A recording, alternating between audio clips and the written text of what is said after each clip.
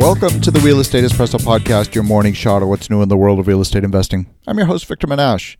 Today's another AMA episode, that is, Ask Me Anything. I love to answer your questions. If you've got a question you think is going to be of broad interest, send it in. I'll answer it live on the air.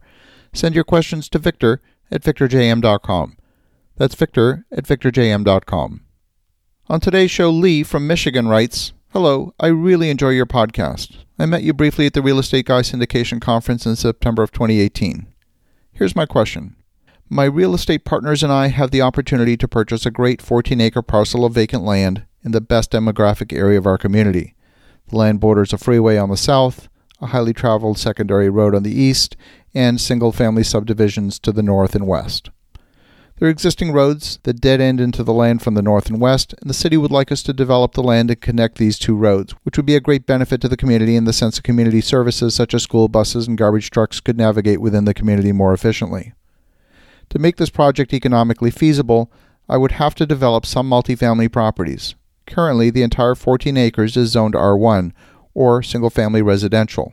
Our group is proposing that we rezone only part of the property, part that is contiguous with the freeway and the highly traveled secondary road, to R3 to allow multifamily construction.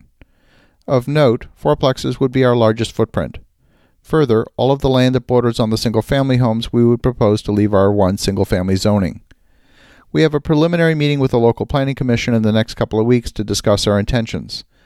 The mayor informs me that there are already one or more NIMBYs, that is not in my backyards, that plan to show up to discourage our proposal.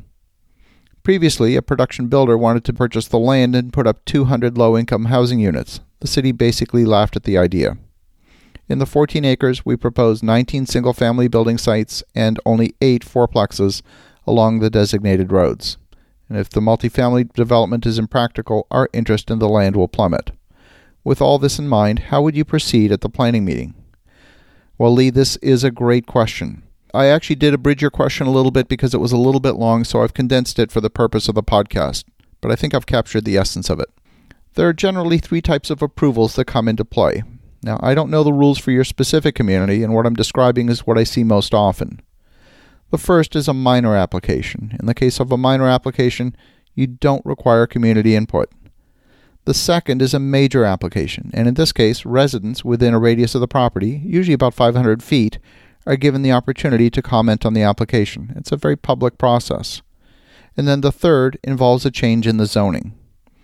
The first thing I would do is I would get my hands on the minutes of the Planning Commission or City Council meeting minutes. In almost all communities, these are a matter of public record.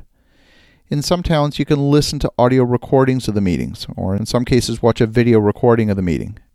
Now, it sounds to me like the previous proposal for 200 homes was rejected, probably because the developer was pushing the density to the absolute limit, and it would not be in keeping with the surrounding area. I don't know this for a fact, I'm just guessing.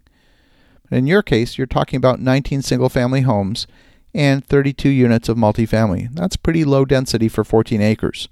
General rule of thumb is you can get about 8 single-family homes per acre, and perhaps 12 units per acre if you're building townhouses, and of course apartments can be much higher density. If you're building 19 homes on half-acre parcels, that would consume 9.5 acres. And those are very generous properties. That would leave 4.5 acres for a higher density product. I would actually advise against building fourplexes for a couple of reasons. Number one, 32 units is still a small multifamily project. It's not large enough to hire a full-time property manager. The minimum to make a single property manager economically viable is about 75 units. Number two, attached housing is less desirable, and the demising walls in a fourplex are usually not made of concrete. You can attract a lower quality of tenant and at a lower price point than if you went with, say, townhouses. The cost to build a 1,200 square foot townhouse versus an apartment is virtually the same, and you may discover that the townhouse solution is the most cost effective and gets you the highest rent. Since all the homes are co-located in the same site, they're no more or less difficult to manage than if they were apartments, townhouses, or single-family homes. The management costs are going to be pretty much the same. You will get people in any community who will oppose development. That's life, and I would not be afraid of that. But before going into a public meeting, you'll want to make sure that you're really well informed of each of the Planning Commission members' feelings are on the question of density and height. They don't have that much to say about the interiors. And there may be consultants in your community, such as maybe an urban planner or perhaps an architect, who knows everybody in the planning department and the planning commission.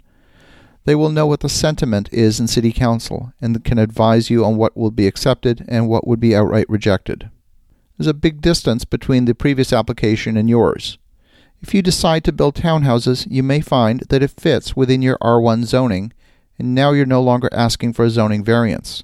And when you're building something that complies with the zoning, the opposition doesn't have a legitimate argument against your development. So don't fear the opposition. With townhouses, you would still get 32 units. I think you could even get more units than that. You'd also get a more desirable product in the market that you can rent at a higher price point. The difference in rent may not be huge. It might be just an extra $50 or $100 a month for the townhouse. But the tenant who really needs to save $50 a month is probably not the one you want. I want to thank you, Lee, for a great question. It's a wonderful topic, and I wish you the best of luck. Definitely, before you go into the meeting, talk to the Planning Commission members individually and get as much information as you can before you get into a public hearing. As you think about that, have an awesome rest of your day. Go make some great things happen. I'll talk to you again tomorrow.